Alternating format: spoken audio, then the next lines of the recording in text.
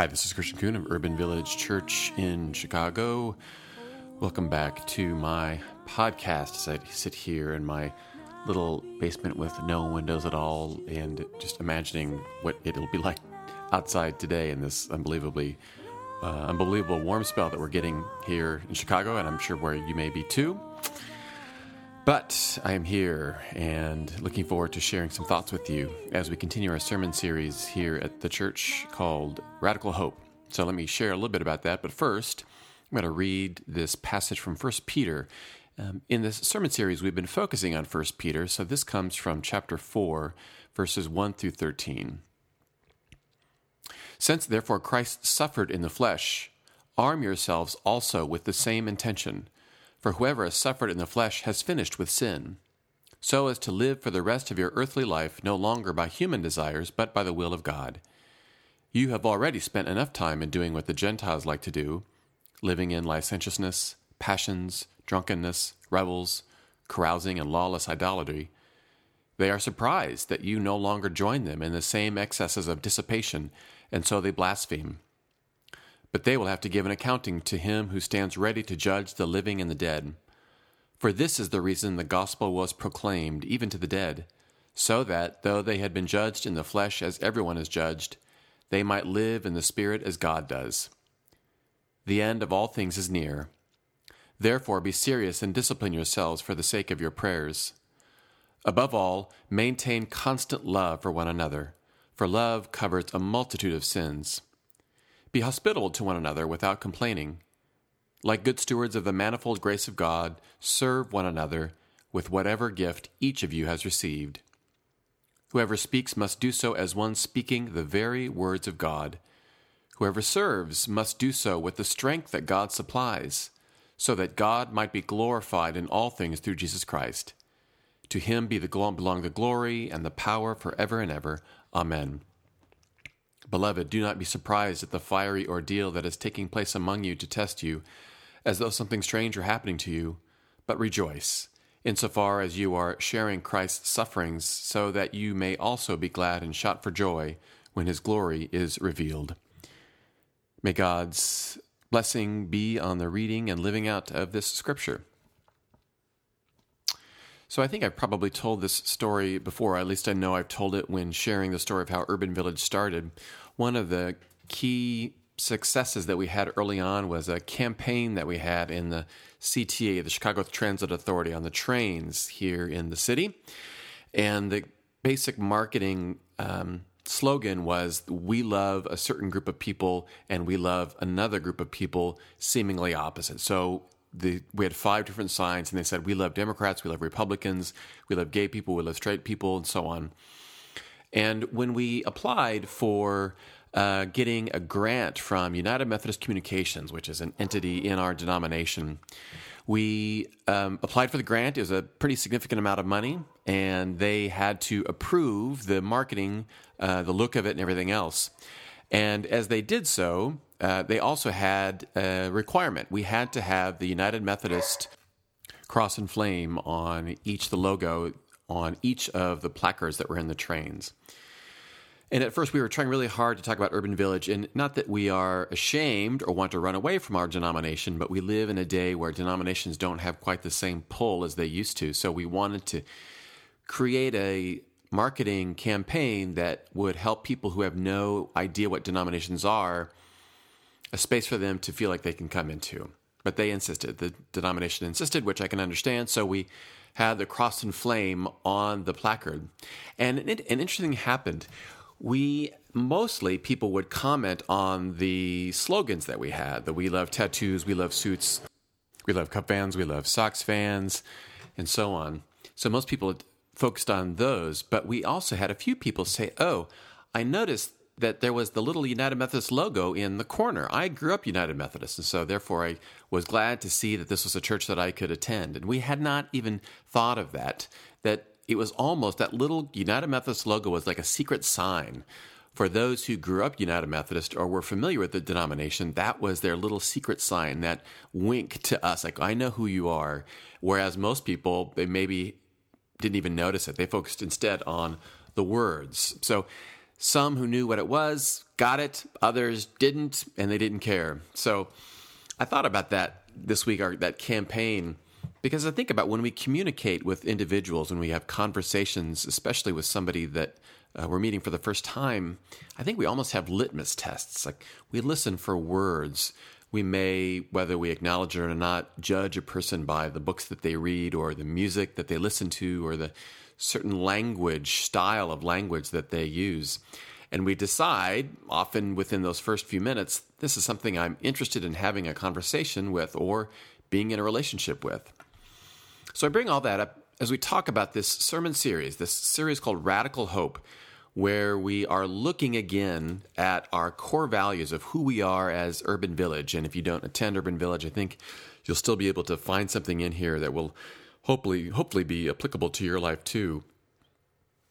We're in this crossroads in our society and in our church too, as we are doing some pretty major reorganizing of our lay leadership. We're going through this audit where we are looking at our systems and exploring what does it truly mean to be an anti-racist organization.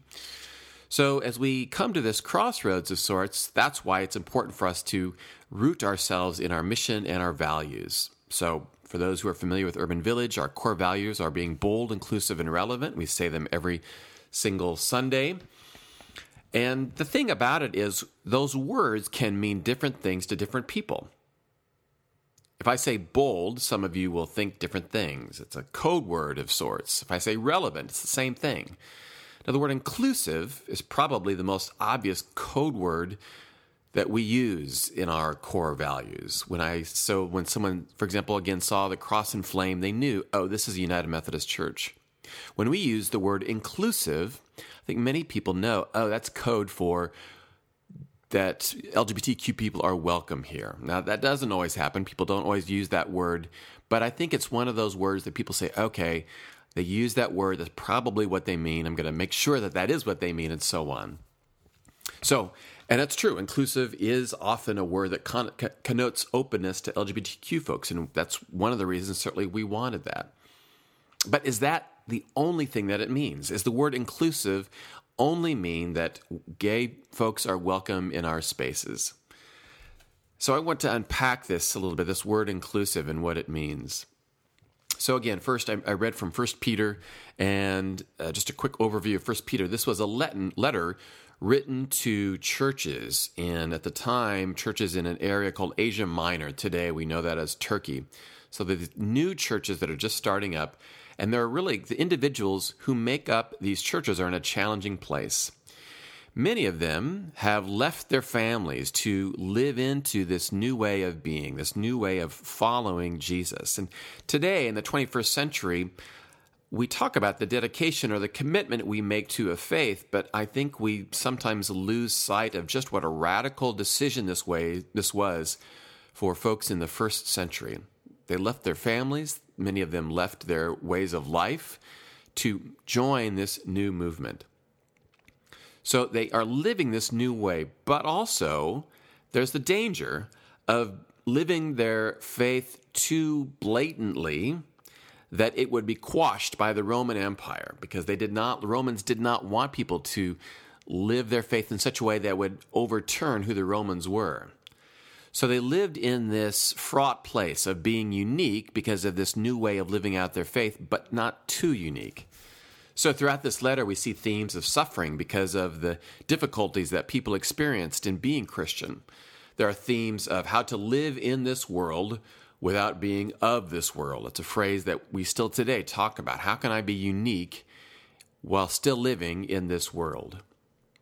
In the text we read today, it makes mentions that some individuals are catching flack for not going along with the crowd anymore. In verse 4, you may have experienced this in some part of your life.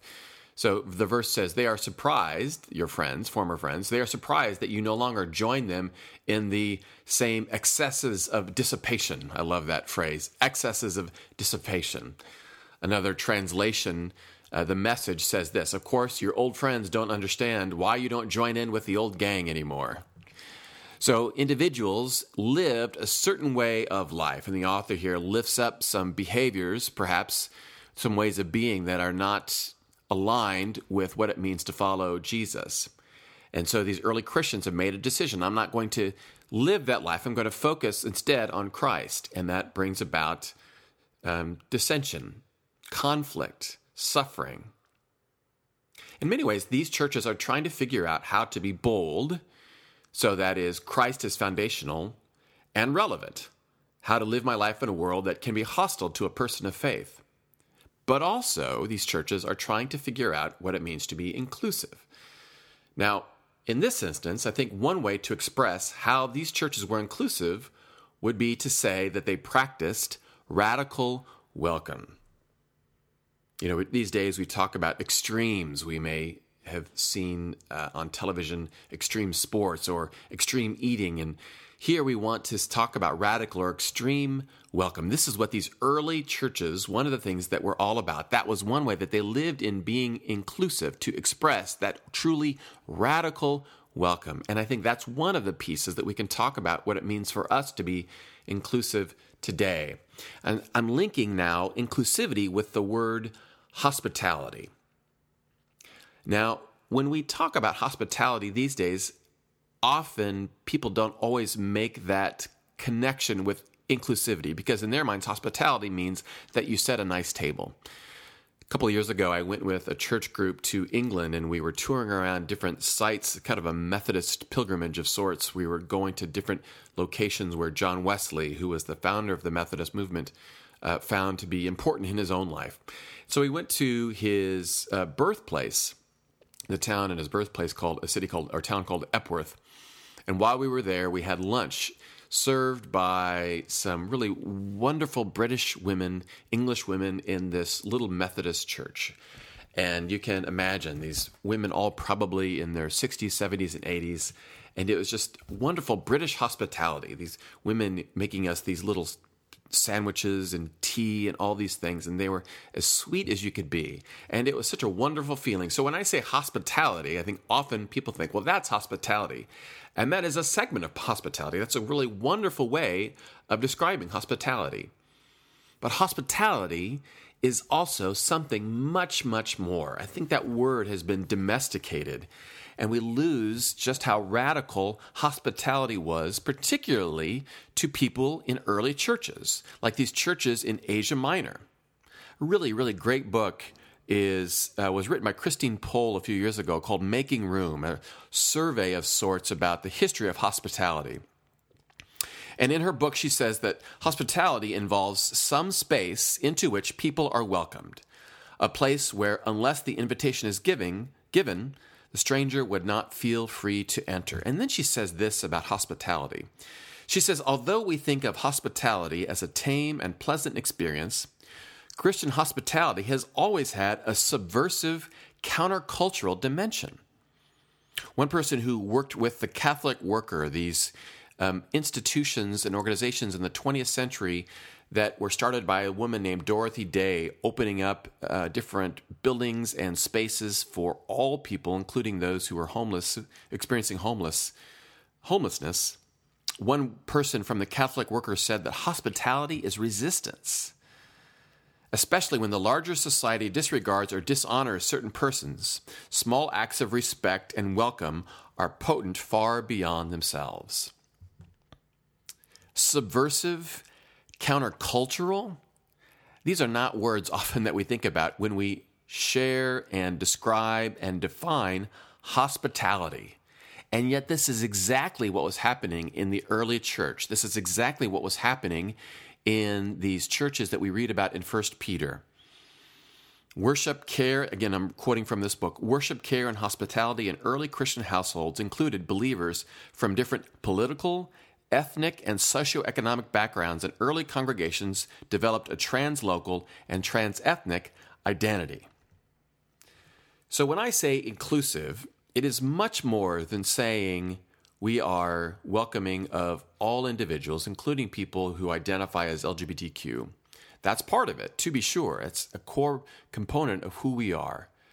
But hospitality, inclusivity, which is also subversive and countercultural, that we make a decision that we will create space both literally, hopefully, in our worship locations, which is why we're looking again at our worship locations. Are we truly in these spaces exhibiting radical welcome? That's what it means to be inclusive. Radical welcome, countercultural welcome, subversive welcome, hospitality as resistance that goes against cultural norms. So at Urban Village, I think sometimes we think, well, sure, we do that. We welcome people, and not just Urban Village, but I think a lot of churches think about that too. Absolutely, we welcome people, and anyone is welcome. And so it's a little bit of a trite saying to say that all are welcome. But to get at hospitality and inclusion as subversive and countercultural, like these first churches in 1 Peter experienced, then they said, it talks about in the verse, talks about hospitality as one of the things, be hospitable to one another without complaining. The verse 9 says that that's what they were all about. And so we ask ourselves the question, is that what we are all about too? And again, hopefully we say yes, absolutely. Most churches would say that. Now, one thing that I want to really emphasize and challenge all of us on is not just to think about how can we improve the radical welcome that we have, but to think about how we are doing that and the state of mind that we're in when we say that. And by that, I mean when we say, I welcome all people into my space. I welcome all people. I think what often happens is subconsciously we say, I welcome you into my space, and then we don't realize that it's my space, which means that it's a space where I feel comfortable. Like I will, if anyone comes to me into the space where I feel like it's my culture, where the vast majority of people are of my race, where it's the music that I feel comfortable with, where it's the political leanings that I have, if you come into my space, I will welcome you with open arms. And we miss out sometimes when we think about hospitality and inclusion and welcome, we only think of it as a one-way exchange. I will welcome someone into my space. And we don't often enough flip it so that we also are experiencing what it means to be welcomed by someone else. Now, there are some individuals, certainly, that's their daily life, especially for those who live in a racial minority. They are often having to code switch or change who they are in order to be welcomed into someone else's space. And sometimes they may experience that radical welcome, and sometimes they don't. But what does it mean for all of us to go through and be vulnerable enough where we go into a space where we are the stranger, where we have to be welcomed in, and then we experience the struggle sometimes that others may struggle when they are not radically welcomed. If we are only the person who is the welcomer, we lose out really on the true meaning of hospitality and the true meaning of inclusion. And I am just as guilty of this as anybody else. So I've been trying with very small steps to put myself in a position where I am the one who is going to be welcomed. I've been really convicted lately. I was at a seminar 2-3 months ago where the topic of the seminar was around job creation and whether job creation can help stem the violence that we see in our city. And one of the aldermen emphasized and encouraged people to say, Chicago is a big place. Because what happens in Chicago, in the city, is people only go into their neighborhoods and they experience their neighborhoods often where they feel like I'm safe here, and they don't stretch themselves to go into other parts of the city because that makes them a little bit vulnerable.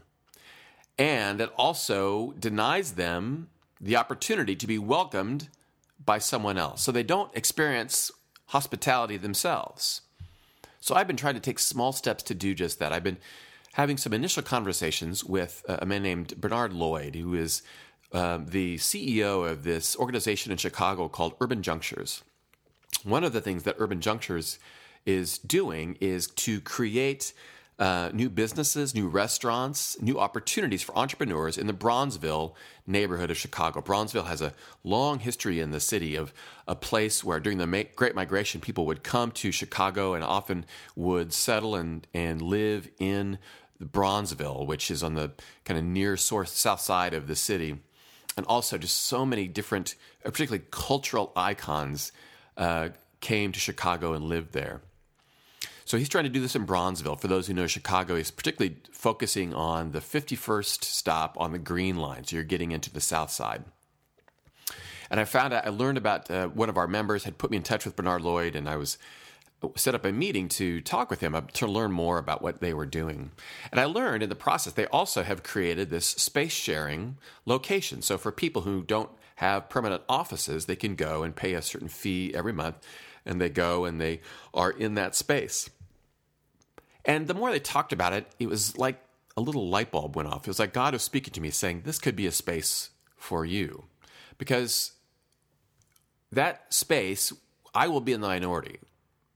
It's a predominantly African-American neighborhood, and I will be in that space, probably one of the only white people there. And I say all of this not to pat myself on the back, not to say, aren't I a great person that I'm going and doing these things, but instead I'm doing this so that I can experience what it means to be vulnerable and to experience radical welcome. What it means to go in that space and to have them, and they've already started to do this. I've sent in my application to be part of the Bronzeville Incubator so that I can have this space sharing, so that I can experience this radical welcome, not only in that space, but in these restaurants that they're wanting to create too. So last week, Grant Crusoe, who is a member of our staff, and we went down to talk to Bernard, and afterward we went to this Jamaican restaurant. One of the things that these restaurants that they're trying to create, and I walked in and I saw the menu, and I wasn't quite sure what some of the things on the menu were. I'm just not as familiar with that. And I looked to Grant, who's African American, and who has experience in eating at this restaurant, and the person who was serving me, and I think they saw in the look on my face like I'm not exactly sure what to get. So I was being vulnerable, and they were gracious and welcoming in the way that they helped me through this process.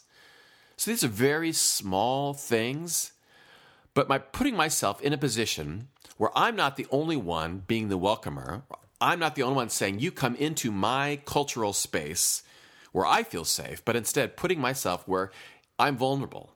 And I don't know that part of the city as well. I don't know that train stop very well. I don't know the restaurants quite as well. And so I'm putting myself in that position, again, not to say that I'm some great person, but instead so that I can experience what it means to be radically welcomed, so that I can experience inclusion too. And in doing so, that changes my own sense of what it means to be inclusive, my own sense of what it means to be counterculturally hospitable, so that I can say, I know what it's like to come into a space and be unfamiliar. And I know what it's like for someone to come up to me and say, you are welcome here. So in a very small way. And I hope that will change the way that I am inclusive, change the way in that I am welcoming, change the way in which I am hospitable too. Because that, I think, is our call. If you notice in this passage, it says to be hospitable, to love, to serve one another. It doesn't say that you are the only one serving, that you are the only one who's giving the hospitality. It also means that you are on the receiving end too. And that's a piece of hospitality and inclusion that we sometimes forget. So, friends, be one who is radically welcome, yes, but also be one who is radically welcomed. Go into spaces where you will be vulnerable and you are at the mercy of somebody else who will be in that space so that you can be welcomed and experience the true notion of inclusion and hospitality too. That's a little bit, I think, of what we mean by inclusive at our church. And I don't want that just to be a secret sign, a code word of sorts, like we wink at each other like we really know what inclusion is, but that we broaden that so that all can know what this kind of welcome can be. Amen. Well, friends, thank you for listening to the podcast. And as always, you can reach out to me, Chris at urbanvillagechurch.org, or on Twitter, I'm at Christian Kuhn. I'm always happy to reach out and connect. And I will be back next week as we finish up our sermon series. So until then, may the peace of Christ be with you.